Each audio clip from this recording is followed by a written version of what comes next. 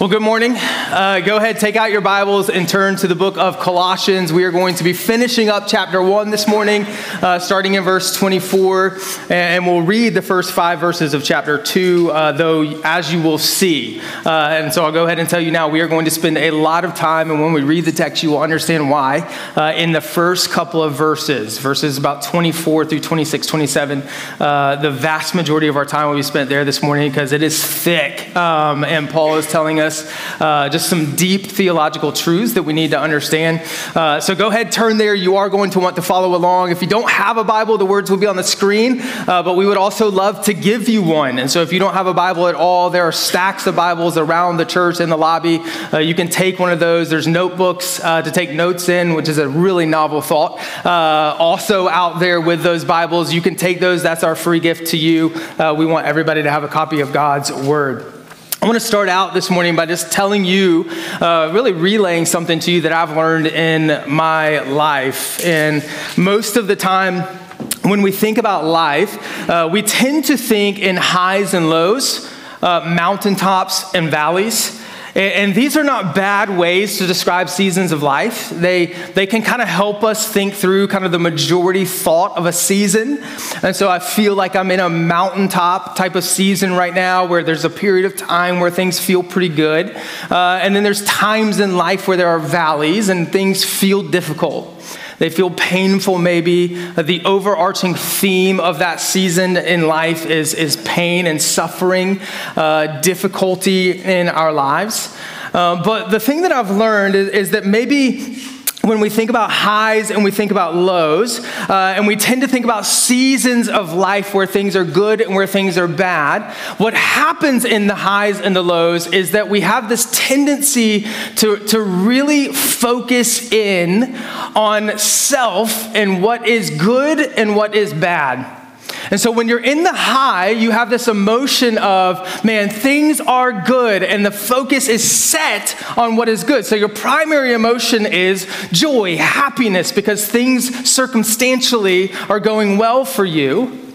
But then your secondary emotion in the high is going to be fear, because you're going to fear losing what is bringing you joy.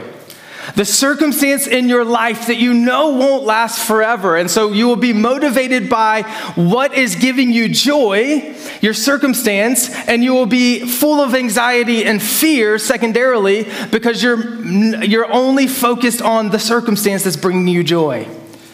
When you're in the valley, your primary emotion is fear and anxiety, because you're experiencing something that is causing pain, and your secondary emotion is a passion and desire to get out of what is causing pain and to pursue joy.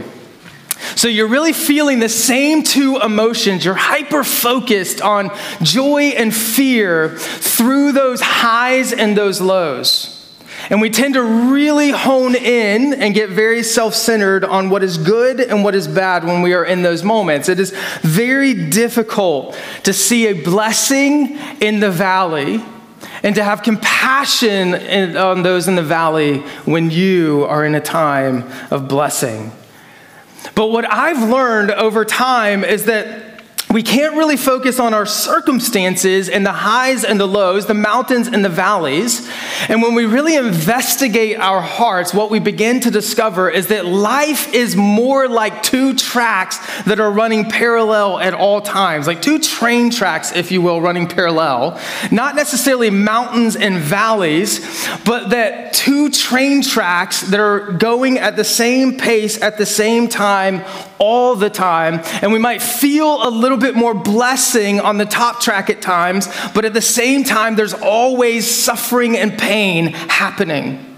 That both suffering and pain, joy and gladness are always happening in unison.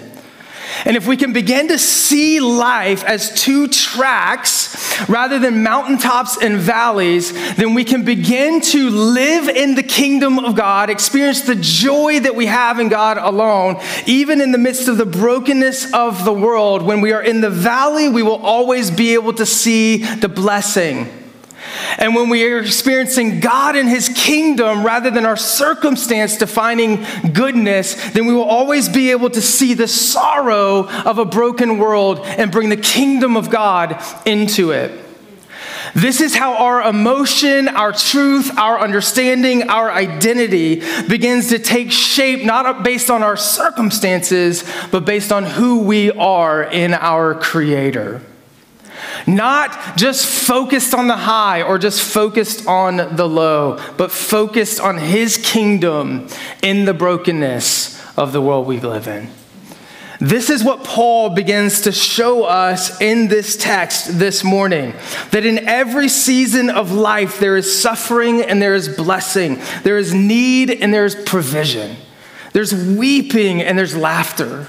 There's heartbreak and there's rejoicing. There's frustration and there's thanksgiving. And when we have an understanding of the gospel, that we are living in this life in a broken and sinful world as we have rebelled against God, our Creator, we were created in to have community and to have life and to have joy and giving him glory and worshiping him with all things and through all things, not worshiping things to get our joy and our circumstances determining how we feel and how we define ourselves, but being defined in him. And our joy coming because of who we are in him into all things. When we lose sight of that because we rebelled, God came and lived for us the life that we could not live. He died to pay the penalty of our sin, our rebellion, and he rose from the grave to defeat sin, all that is defeating us, so that we might place our faith in his work for us and by his grace be saved. And when we begin to understand that gospel identity that we have, that what Christ has done for us defines us, that who we are in him defines who we are, not our circumstances, not our emotions, not our highs and lows, but we can live in the reality of his glory and his kingdom through all things in life. This is where we begin to have a deeper understanding of our pain and a joy that can't be added to on the mountaintops or taken away from in the valleys. The gospel truth opens our eyes to the identity of the kingdom of God while walking in the brokenness of the world. We are able to see both tracks at all times. And this means some things for us in life. And so when we get to what Paul is talking about here in this text, listen, it's a hard text. It really is difficult. And that's why we're going to focus on the first couple of verses of it. But Paul wants to show us this truth, and he's going to use his life as the example. A lot of times, as we've talked about in this book, in the book of Colossians, chapters 1 and 2 are very deep theologically. Because Paul wants us to understand who God is and who we are in him before he ever tells us what to do. He wants us to understand our identity before our activity, that out of the heart our actions would flow. And so he gets really deep theologically saying, this is who God is, and this is who you are in him by his grace. And then in chapters 3 and 4, he actually goes, this is really practical. Here's how this plays out in your life. And I love how Paul lays it out this way, because not only in the words of Scripture is Paul telling us the gospel, but he's also telling us the gospel in the structure of his letter.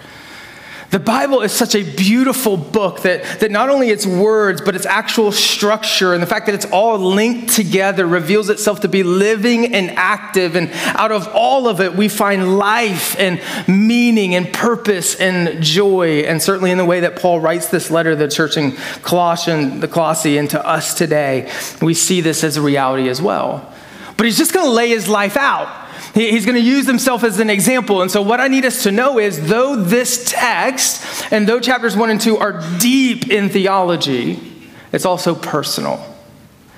I hear something a lot as I'm talking with people as a pastor, because people will often ask theological questions. They're struggling with truths of Scripture and how to really wrestle with the truths of Scripture and the culture and the cultural truths that we live in, and how you reconcile those two things together. And do I believe the Word of God, or do I believe the culture we live in? And it's emotional and it's personal. And so one of the things that I get all the time is after telling someone the truth of Scripture and just kind of saying this is what God's word says about this and trying to do so very compassionately and very lovingly, because I struggle with things in Scripture as well. I've had to wrestle with things. There are certainly things in Scripture I wish God did not say or he said differently because it would make life a whole lot easier, but we have to come to the reality that this is the truth, and in it alone, when we are the ones that need to bend, we actually find a joy in God. But a lot of times I'll be laying out this truth in a very loving a way as I possibly can, and someone will look back at me and say, well, that's theology, but this is personal for me. I'm going through this situation. I'm struggling with this. I'm facing this in this relationship. And what Paul says here is, not only am I getting deep theologically in the truths of God, but it is personal. That all theology is applied in the personhood of each of us. That everything we face is not divorced of the truth of God, but when we live out our lives in the truth of God, that is where we get understanding. That is where truth becomes a reality, and joy and the thrill of life that we are created and designed to live in can come alive. So in Paul's structure, he's revealing the gospel to us, and we've discussed how really the foundational truth of the book of Colossians is this, and I'll put the gospel into a mathematical equation. I don't know if you knew that the gospel could be summed up in a mathematical equation or not, but this is for you math nerds. You ready? Here we go. Jesus plus nothing equals everything, and everything minus Jesus equals nothing. And we've said that this makes who Jesus is and what we do with him in our lives the most important decision that we will ever make. Because listen, everything is created by him, everything is for him, everything is to him. He has designed each of us and this world, and he determines how we should live and what freedom looks like and what truth we are designed and created to walk in. And here's what I need you to know this morning. It is what you do with him the most important decision you will ever make, because if we do not know whose the story is and who's in charge of the story, then we will never know the character that we are to become. And many of us in this life are wondering who we should be and what we should put worth in and what we should find value in and what our purpose is and what our meaning is. And what Paul and I am telling you this morning is, if we do not know God as the creator, sustainer, savior of all of life and all of eternity and how he has designed and created us to be, and we do not surrender to his reality and not our own passions and appetites, then you will never know who you really are. You will never know the character that you are to become, because it is his story. This is his world, his creation. And God alone brings understanding to our lives. But the beauty of that is we don't have to figure it out. See, we spend so much of our time in pursuit of things that we do not have and things that we are not. But when we understand who God is, we don't have to figure out who we are supposed to be. We don't have to work religiously really hard to achieve something that we don't already have given to us by grace. See, a lot of times we think, and this is what Paul has been telling us, and this is what he's setting up to get to this first sentence in chapter 1 of Colossians, verse 24. If we don't understand this, we definitely can't get to what he is saying there, because this is what he has been telling us. A lot of times we think we have to determine who we're going to be and who we are. This is the culture that we live in. We have to decide. And if we do so outside of God, we're following our passions, our appetites, our desires, and we think that we have to pursue our desires enough, passionately enough, surrender to self enough, that at the end of the tunnel, there's some type of joy. There's some type of meaning. There's some kind of purpose in it all. There's some type of fulfillment. In our whole lives, we try really hard to find that fulfillment and that joy and that purpose and that meaning. We continue to add to ourselves, take away from ourselves, just trying to find what we do not have. But the same thing happens that happens irreligiously, religiously. If we're just pursuing joy and life and purpose and meaning in our religious activity, then we will never find it there either. It starts with ourselves, and we believe that, man, I've got to do all of these really good things. I've got to live in a certain way. I've got to follow these certain rules. And hopefully at the end, there is a God who will be forgiving and who will be gracious and who will save me because of all that I have done. This is why we look oftentimes at the Bible as just a book of laws, a book of rules. But the truth is, it starts with God. The gospel starts with God. It's not about self. Irreligiously, I have to look within myself and I have to do good enough, achieve enough, become enough to find joy and meaning and purpose. Religiously, I have to be good enough to please this impersonal God and do all of these things that he tells me to do. And hopefully at the end of the rainbow, there is a God who will love me and I will get lucky and he will save me and I will be with him for all of eternity. But the actual gospel truth doesn't start with us like irreligion and religion does. It's not about how much we can do, what we have to seek, what we have to accomplish, what we have to achieve. It starts with God, a good God who loves us and shows grace to us and lives for us and dies for us and rises so that we can have life in him, and then allows us to walk in the freedom of who we were created to be by his work for us. Here's what we find, that in Christ alone, our being precedes our doing. Everything else, we are living as seekers of life, but in Christ alone, we live as revealers of life that we've been given. We're all trying to become something we are not, but in Christ, we are revealing something he has made us. We're all trying to achieve what we have not accomplished, but in Christ, we can live in his achievement for us because he has accomplished everything we need. Only the gospel truth allows us to begin with God and not self. To live out of an identity, not for an identity. And this is why Paul has continued to point out that our identity determines our activity, that out of our hearts our actions flow, that who we are determines what we do. See, Christianity is not focused on externals, but the heart. And the gospel alone is the only hope that relieves us of feeling duty to become something we are not and gives us a hope in the true reality of what we are in him. It flips upside down when we begin to get the gospel truth down deep into our bones. This is why we preach the gospel every single week here. We need to hear it over and over and over. It is not just for unbelievers. Mistakenly in the church, we believe that a lot. But it is just as valuable for believers. Whether you met him last week or you have known him for 50 years, we need the gospel truth to get deeper and deeper and deeper into us.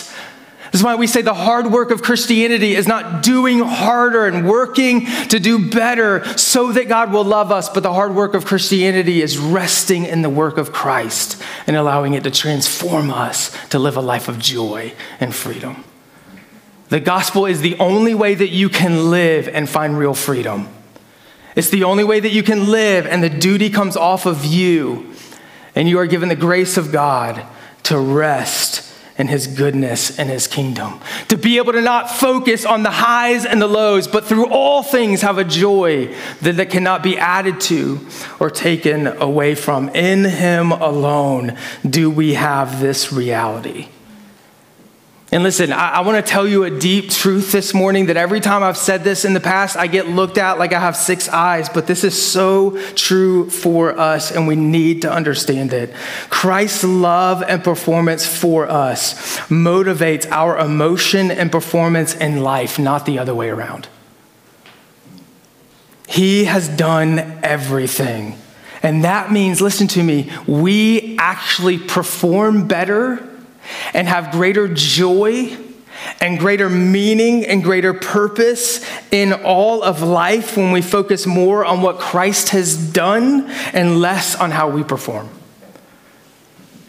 Because when I understand his grace, that is where I am transformed out of performing a duty, starting with self, and I am brought into the grace of God, given an identity in him to walk out, to reveal in all of life. This is the deep, loving, amazing, great truth of the gospel. It's not about you. It's about him. And when we focus our eyes on him, even in the valley, we can begin to see the blessing. In the brokenness of the world, we can begin to see purpose in our pain. But we have to understand this if we will ever have an understanding of why we might suffer and why God allows that or why God didn't prevent this. We have to know this.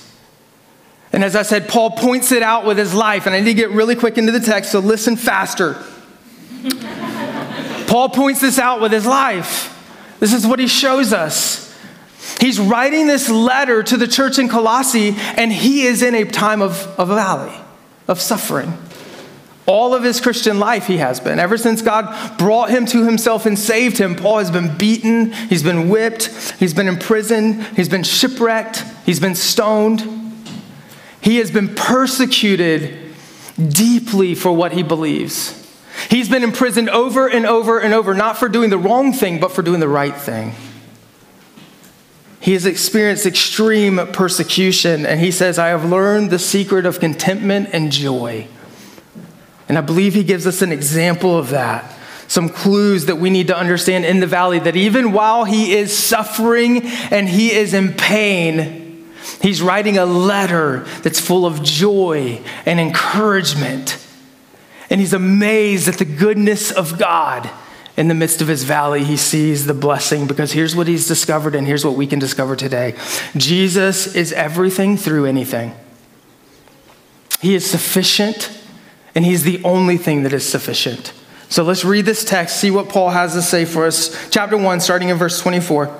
Now I, Paul, rejoice in my suffering. For your sake and in my flesh, I am filling up what is lacking in Christ's affliction for the sake of his body, which is the church. Now, after I read that, you see why we're spending the rest of our time right there. Of which I became a minister according to the stewardship from God that was given to me for you to make the word of God fully known, the mystery hidden for the ages and generations, but now revealed to his saints. To them God chose to make known how great among the Gentiles are the riches of the glory of his mystery, which is Christ in you, the hope of glory. Him we proclaim, warning everyone and teaching everyone with all wisdom, that we may present everyone mature in Christ. For this I toil, struggling with all his energy that he powerfully works within me. He says, I am willing to give anything for everyone to understand this reality. That's why we say here at Redemption Hill Church, we exist so that every man, woman, and child might have repeated opportunities to hear and respond to the gospel truth. And we are willing to do everything short of sin to see the gospel spread. For I want you to know how great a struggle I have for you and for those of Laodicea and for all who have not seen me face to face, that their hearts may be encouraged, being knit together in love to reach all the riches of full assurance of understanding and the knowledge of God's mystery, which is Christ, in whom are hidden all treasures of wisdom and knowledge. I say this in order that no one may delude you with plausible arguments, for though I am absent in the body, yet I am with you in spirit, rejoicing to see your good order and the firmness of your faith in Christ. So Paul has just kind of said everything that I just summarized you over the last few minutes about what the gospel is, where our hope is, where glory is, who is sovereign, who is in control, who is supreme, why is God the most important one, and why is what we do with him the most important decision that we will ever make, so that we can know ourselves and we can know what to do. And he says, because of this reality, I rejoice in my suffering. Now, we've got to spend some time there. Because I know that many of you, and I'm trying to come at this, and I want you to understand that when I'm talking about suffering and rejoicing in it, I'm coming from a place, not only is Paul telling us a theological truth that's personal, but this is a theological truth for me that's personal. All of us suffer. I know when I come up here and I talk about rejoicing and suffering, it can seem like, man, that is easy for you. You're standing on a stage. You're supposed to say that. This is what you get paid to do. But I am feeling pain. And I just want you to know, I sympathize with that. I have compassion towards that. I am feeling pain. This world is a place of suffering and sin and brokenness. And I know that many of you are suffering and you're in pain and you're experiencing brokenness. And I want you to know that I love you. And I care for you. And I pray for you. And I desire for God to heal you of that and bring you out of that pain as of yesterday. But I also want you to know that there can be a blessing that is seen in the valley. I want you to know that there is purpose in your pain. And I want you to know that God is good and we can trust him even though we don't understand all that he is doing. He has given us to know him and to trust him and for us to experience his joy that surpasses all understanding in the midst of all that we go through, allowing us to see both tracks at all times and have peace and joy that is beyond the mountaintops and the valleys. I want to help you this morning. So your suffering and your pain is not lost on me. And so when Paul says, I rejoice in my suffering, I understand right there, that sounds crazy. It just does. It's one thing to be able to see a blessing in the midst of a suffering. It's another thing to say, I rejoice in my suffering. And so it does. It sounds absolutely insane. It seems counterproductive towards joy, does it not? If I want to experience joy, I want to get out of suffering. And that just makes sense in our life. It's like Paul is from an outer worldly motivation here when he says that. I mean, doesn't he know that if we actually believe in God, put our faith in God, trust in God, work for God, do for God, experience for God, worship God, give glory to God, that life is just supposed to be relatively good? At least as we would define good, which I would argue we don't really understand at all. Doesn't he know that if we're worshiping God and giving our life to God, everything's supposed to be like relatively happy as we would define happiness? Which again, I'm not even really convinced I understand what happiness is from a day-to-day basis in circumstances that I face. It reminds me of a story, an old story of a man who was in a third world country. He and his son lived there on a small piece of property within a village. And they had a couple of horses that they kept in a pen that helped them do all the work in the fields of the farm. And one day, something happened, wind blew, something of that nature, and it opened the gate to where the horses were being kept, and they got away.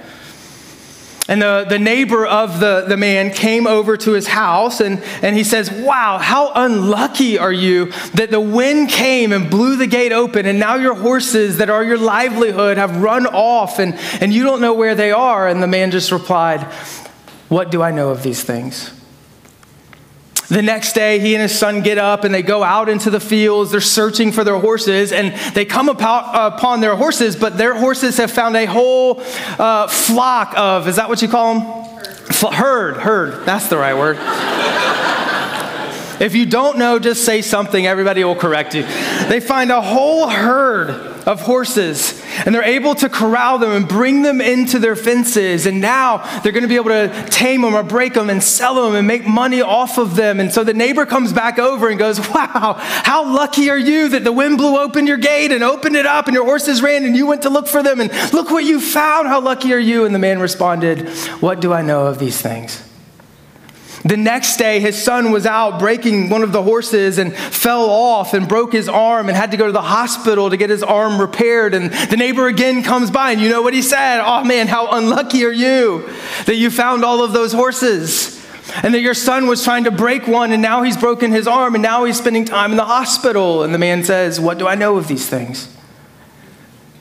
Then the next day, there was this gang that came through the villages, and they were recruiting people to be in their gang, and they're going to all of the young men and recruiting them. And they came to this man's house, but his son was gone because he broke his arm, and he's in the hospital, and he's away from his family. And so the man said, "My son isn't here." And they went on to the next house. And of course, the neighbor comes over and says, "Wow, how lucky are you that your son broke his arm yesterday?" And the man says, "What do I know of these things?" See, we experience in our circumstances these joys and these fears and these anxieties, and so often those emotions are real. We need to listen to our feelings. They're telling us something that we need to discover in a way that we need to lean into truth and ultimately to God. But we don't often know what is good. Not ultimately, we don't often know what we should be afraid of, and oftentimes we find ourselves having fears that end up being joys. And yet we look at God and we go, man, everything should be good as I define it, and everything should be happy as I define it. And we look at Paul's life, and he says, I have a joy that surpasses my own definition of good and happy.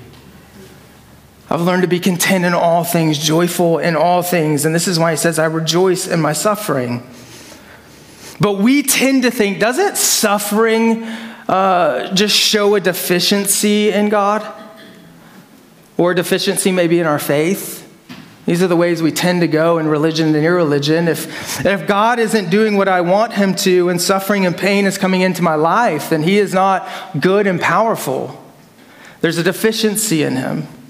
If God is not doing what I want, and I'm a religious person, and I'm coming to church, and I'm doing all of these things the right way, and I feel like life is this two-way street. It's not grace from him in my life and his understanding that's far above mine, and I can trust him and know that there's a purpose to it, and know that there's goodness in it, even if I can't see it or feel it in this time, because I'm living in the mountaintop and the valleys, and I'm not seeing the blessing in the midst of my pain and my sorrow, because I'm not living in the identity that I have been given in Christ. If that's where I am religiously, then I see everything that I'm doing, and then I go, man, God should be blessing me as I define blessing, so there must be a deficiency in my faith. I need to work harder. I need to impress him more. It starts with me. And so I need to go and do so that I can achieve, and that God will bless me and give to me. And listen to me, many non-believers have been wrongly swayed away from the one thing that can give them life, because they see suffering as a deficiency of God. What we're going to see is that it actually points us to him.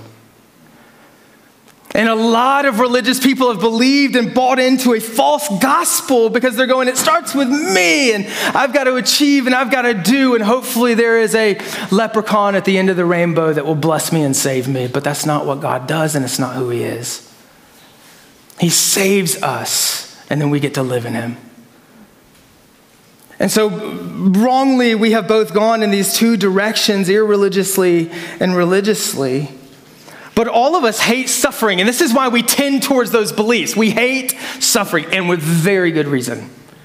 Very good. We should hate suffering. We weren't designed and created to experience suffering. We were created to have relationship with God and community with him, and our own rebellion and sin is what brought suffering and brokenness into the world, and now it affects everything. It affects our own hearts. It affects the hearts of those and minds of those around us. It affects the world that we live in, the things that we believe. And I think that this even shows us a little bit of just the feeling of that hating, suffering, and pain, the goodness of God. Just really quickly, a couple of months ago, I got the news that Pastor Matt's father had died. He called me, and we were on the way to my son's baseball game, all driving in our minivan, and so the kids overheard.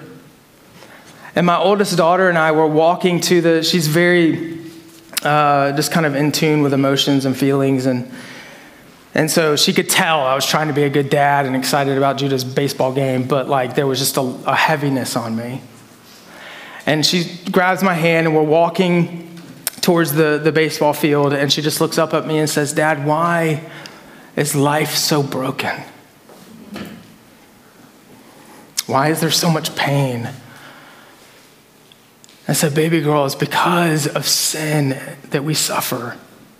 It's because of brokenness, because brought on by our sin and rebellion that we suffer and are broken. But the reason that we feel so much pain is because in what we were designed and created to be, there is so much beauty. And we feel pain and sorrow because there's so much opportunity for beauty and grace and amazing and wondrous beauty and love of God. And one day he is going to make all things new and restore everything. And right now we live in suffering and pain, but we can see the blessing because of his goodness, of his life and his death on the cross and his resurrection and our understanding of his glory that is coming, which Paul tells us about in this text. And now we can live in the hope of who he is and what we have in him, even in the pain, and begin to understand that there's a point to the brokenness. And this is what Paul is laying out for us. We do hate suffering. We were not created for it. But listen, suffering, I want you to know this morning, it doesn't stump the Bible. It doesn't stump God's word. You can go to him with everything. You can read his word and look for and discover everything that we need to know of him. And the Bible and the gospel does not avoid suffering and pain. And we don't have a gotcha when we bring suffering and pain to God. He faces it head on. And this morning, I don't have time to kind of give this whole kind of analysis of suffering and why, this big question we always ask of why suffering exists. Paul is going to give one. And we'll see that at the very end of our time together, but we don't have time to really investigate that this morning. But we can see that and understand that even though we don't understand all of God and why he allows and does things, we can trust him with all of life. And the Bible does address, honestly, it's the most honest book ever written. And it addresses honestly the suffering that we face. And I want to just give you a really quick rundown of the suffering that the Bible actually addresses and talks about. We won't have time to get into it all, but as I see it, there are 10 forms of suffering that the Bible addresses directly. If you can think of another one, I would love to hear about it. And these are just the ones that I could find and think through. But maybe there are more and I've missed some. But here they are. One is rival suffering. We have opposing identities in life because when we are finding ourselves in self and the things of the world, then we will identify ourselves and find value and worth in things that are created, the gift rather than the giver. And when we do that, we will cause friction between identities and values and worth. We see this all throughout our culture today. And the reason for the disunity that we have and the suffering that we face because we find our identities in different things in our culture is because foundationally we're finding our identity and worth in the wrong things. We can't see the beauty of unity and diversity because we're not foundationally finding our identity in Christ. We're finding it in the diversity itself. So we have a rival suffering, opposing identities. Number 2, victim suffering. This is when somebody does something to you that was not your fault. 3, collective suffering. There are things that happen. 9/11 is a great example of this, that happen to a culture collectively, and we suffer together, whether we are affected or not. 4, disciplinary suffering. This is like a parent to a child. 5, persecution, suffering, facing persecution and suffering for what you believe and what you teach and what you reveal with your life. 6, empathetic suffering. This is when you love someone so much that when they hurt, you hurt. When they have pain, you have pain. When they suffer, you suffer with them. Providential suffering is number 7. Think of the life of Joseph, where Joseph is sold into slavery by his brothers and left to die. But God uses what was painful and what was suffering in his life to bring him to a point of second in command over all of Egypt and to save the people of God. Verse 8, punishing suffering. This is justice that is brought forth. 9, consequential suffering. This is when I do something and I suffer the consequences of my decision. And number 10, apocalyptic suffering.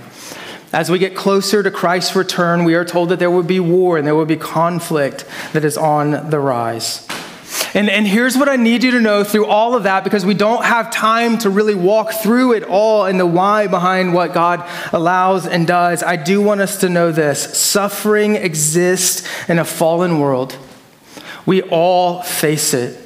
We don't always know what kind of suffering we are in. We don't always know why we are in that kind of suffering. But here's what Paul tells us that is vitally important. All these forms of suffering have two realities. They have a purpose. I shared this story not long ago, but there was this young girl, ABC did a news article on it, this young girl that had CIPA, a very rare disease where you don't feel pain. And ABC put this story out there, and the headline was this: the one thing that we all try and avoid might be the one thing that saves us all, pain. And the parents were telling this story of how because their daughter doesn't feel pain, the smallest little cut can turn into an infection that could cost her life, or the smallest little thing gone unnoticed could cause her disability for the rest of her life. And so they constantly had to be watching her because she didn't have warning signs that something was wrong. And in a broken, fallen, sinful world where our hearts and minds are rebellious, suffering tells us, the pain shows us that something is wrong. We need a Savior. There at a very base level is a purpose to all of our pain and our suffering. It shows us that we need God. It shows us what to lean into. It demonstrates that we need a Savior, and it points us towards the one who can save. It draws us unto Him.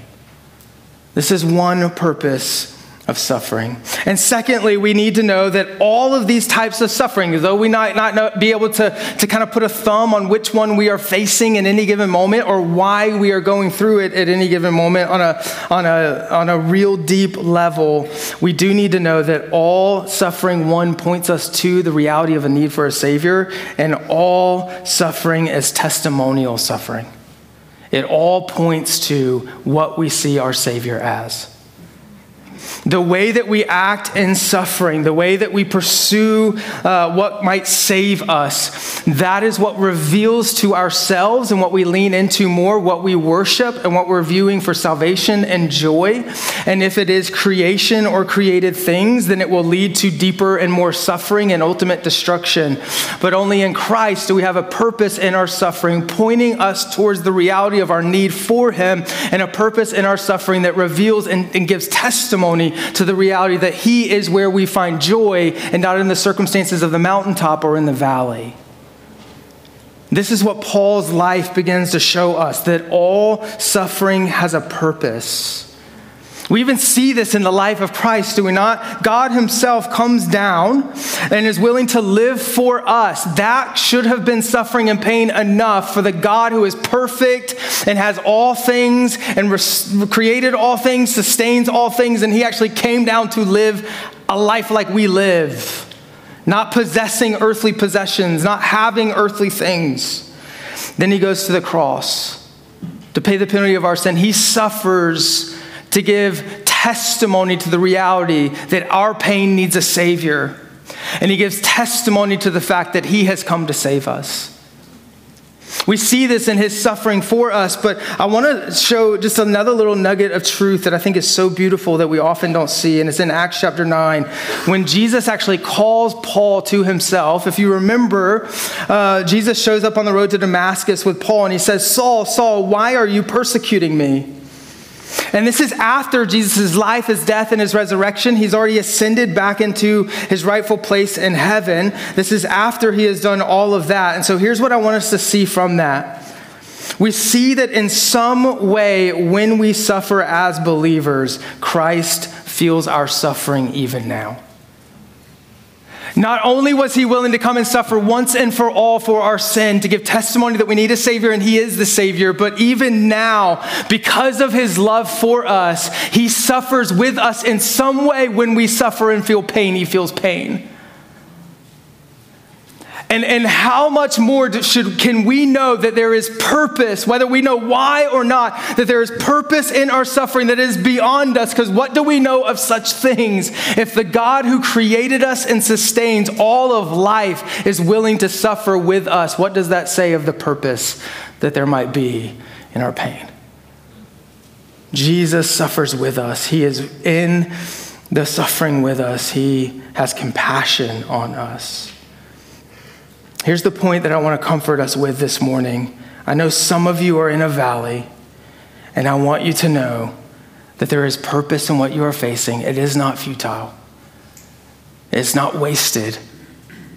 And yes, we want to get out of it as quickly as we possibly can, but we also want to be able to see the blessing in the midst of the valley, to see the purpose of what God is doing, to know that he is in the pain and suffering with us, to know that he is using it to reveal himself, not only to us that we might grow deeper and closer to him, but that we might see others in their pain and reveal to them the sufficiency of Christ, that we have a joy that doesn't come in our circumstances, but in the God who sustains all things. We may not understand the why of suffering, but we can know that it has purpose. Listen, I know that that doesn't make the pain easier, but it does mean that it's not pointless. And the track of his kingdom is the greatest blessing in the valley, and we are able to see the joy we have in him, and from the mountaintop see what is taking place in the valley and bring truth to those who are hurting. So let's catch this morning. As a result, we can look at our suffering and we can get beyond the unhelpful question so often of why.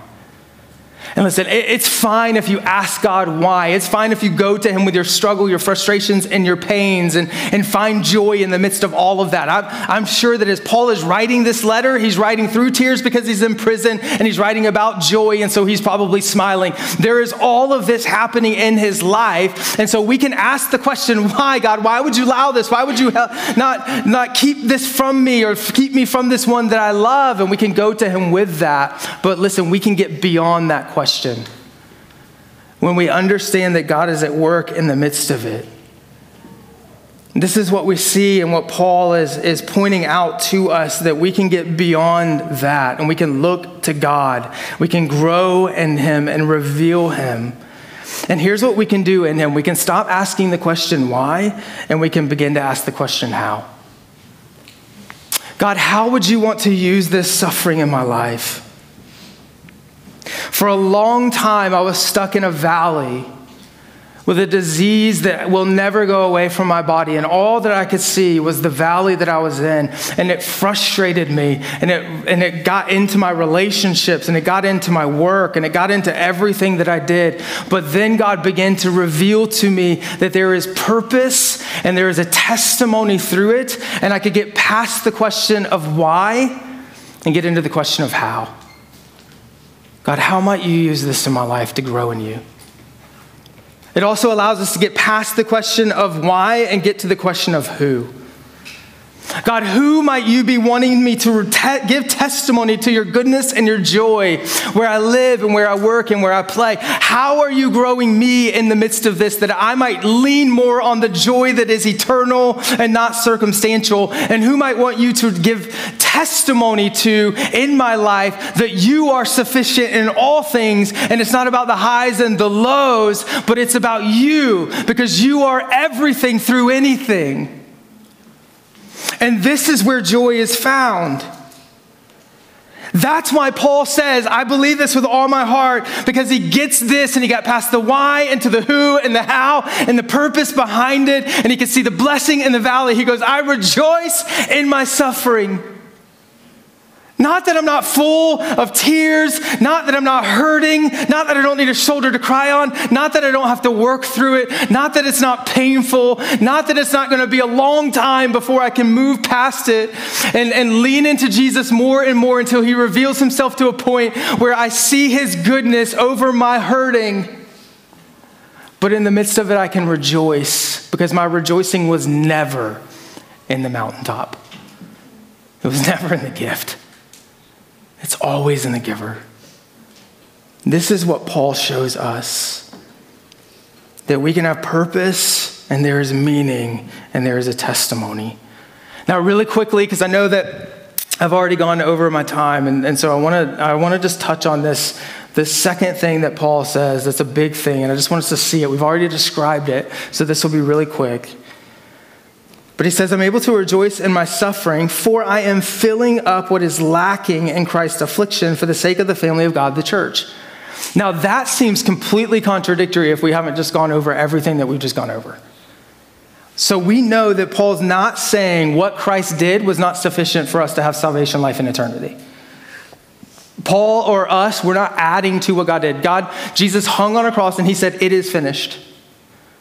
I have done everything for you to receive my grace and salvation in me and in me alone. So what is Paul saying? He says, I'm revealing the full work of Christ, the mystery that has been revealed, which he says is Christ, his work. Verses 26 and chapter 2, verse 2. But all people have not seen, not been revealed to the mystery who is Christ, the beauty that is the gospel truth, the sufficiency of all that he has done. In other words, the application of Christ's work to those who do not know him yet has not been completed. So what is lacking in Christ's affliction is not his work for us. It was all sufficient, but it is the mission of completing the work of making his truth known. And God uses the church to put it on display. So as we said, suffering has both an internal and external purpose in a fallen world. We grow deeper, but we give testimony. And Paul's saying, as Christ's death on the cross and his suffering brought salvation to me, so our suffering in him reveals his suffering for us to the world. When we reveal that our joy is in him and not in our valleys and our mountaintops, it is revealing the cross of Christ, and people will see that he is all they need. Jesus is everything and anything. This is what he's saying is lacking, not Christ's work. One theologian said, Paul was willing to embrace the cross of Christ so that others may enjoy the Christ of the cross. What a great purpose for us to live in. That we can live, he says at the end of this text, in the future glory that we have in Christ. That we keep our eyes on him, and this is what causes us to walk and live in freedom, because we know one day he's going to make all things new. All tears will be wiped away. Everything that is broken will be redeemed, all because of who God is, and we have new life in him. His glory is coming. Live in that reality now. This is why Paul says he can rejoice. And I want to just, in closing, really quickly, I'm just going to list them off. I'm not going to go into detail. But in chapter 2, Paul gives us 3 quick points that I think he wants to give us. These are the action points. What do I do to grow in this? How do I grow in this reality? How do I get from where I am to being able to see the blessing in the valley, to give testimony through my life, to have a joy that surpasses all circumstances? Here's what he says. 3 action questions I'll ask you. Because as your body needs air and water, food to survive, and we would say hope, your soul needs God's word, prayer, and community to survive. So let me ask you these things. What are you feeding your soul? What are you feeding your soul? What are you letting your eyes see? What are you taking in? What are you believing? The second question is, who are you bearing your soul to?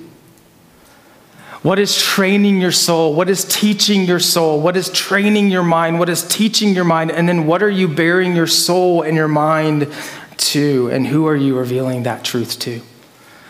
Who are you giving testimony to in your life? See, Paul says, first, I want you to learn. I want you to be in God's word. I want you to see his word. I want you to believe his word. I want you to wrestle with his word. I want you to struggle through his word. I don't want you to quit when you don't understand it because what he's saying is hard. I don't want you to quit because you don't agree with it. Because listen, it makes total sense that if God wrote a book, we wouldn't agree with it all. If you agree with everything first time you read it, God's word, and you just agree with all of it, you are not reading it right. We need to wrestle with it, and there are things when you read God's word where you're going to have to surrender yourself and go, God knows truth. He is love. He is good. I am just man. I am not. And so I need to change my belief because this is what God says. But you need to learn his word. If you don't have a Bible reading plan, we have Bible reading plans for you in the lobby. Pick one up, learn his word, lean into his truth. Secondly, he says, we need to be knit together in love. He says, I love your faith for God and your love for one another. This is what we want our church to be known for. The church is known for lots of things that we're against and programs that we have. But I don't know very many churches who even put it in their kind of advertising that we are a church that wants to be known for faith and love. But this is what it's all about. That we would have our faith deeply rooted in God. And that we would love one another. And for that, we must know one another. You can only be loved to the extent that you are known. And what happens in the world that we live in is that we typically have to choose between being known and being loved, because if someone sees all of us, they will not love us. And so we have to hide self to feel loved, but it's not true love. Only in God can you be fully known and fully loved. And in his community, you can begin to work towards that kind of love together. So you need to be in a gospel community. You need to find community with the people of God. And finally, use your life as a witness to Christ's sufficiency. Who do you need to share him with? What is the way you suffer revealing about your life and what you worship? What are we giving testimony to? John Piper said this, if you live gladly to make others glad in God, your life will be hard, your risks will be high, but your joy will be full.